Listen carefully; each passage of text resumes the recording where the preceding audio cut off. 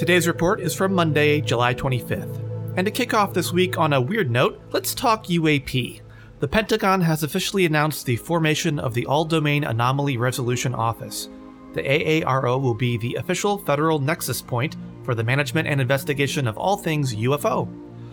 This subject has been steadily gaining traction and official interest since the 2017 leak of the now famous Tic Tac video.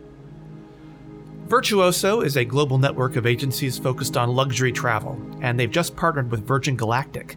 They will be creating and offering a multi-day experience culminating in an astronaut training and hospitality program for their customer and 3 of their guests. So space tourism is about to get increasingly more posh.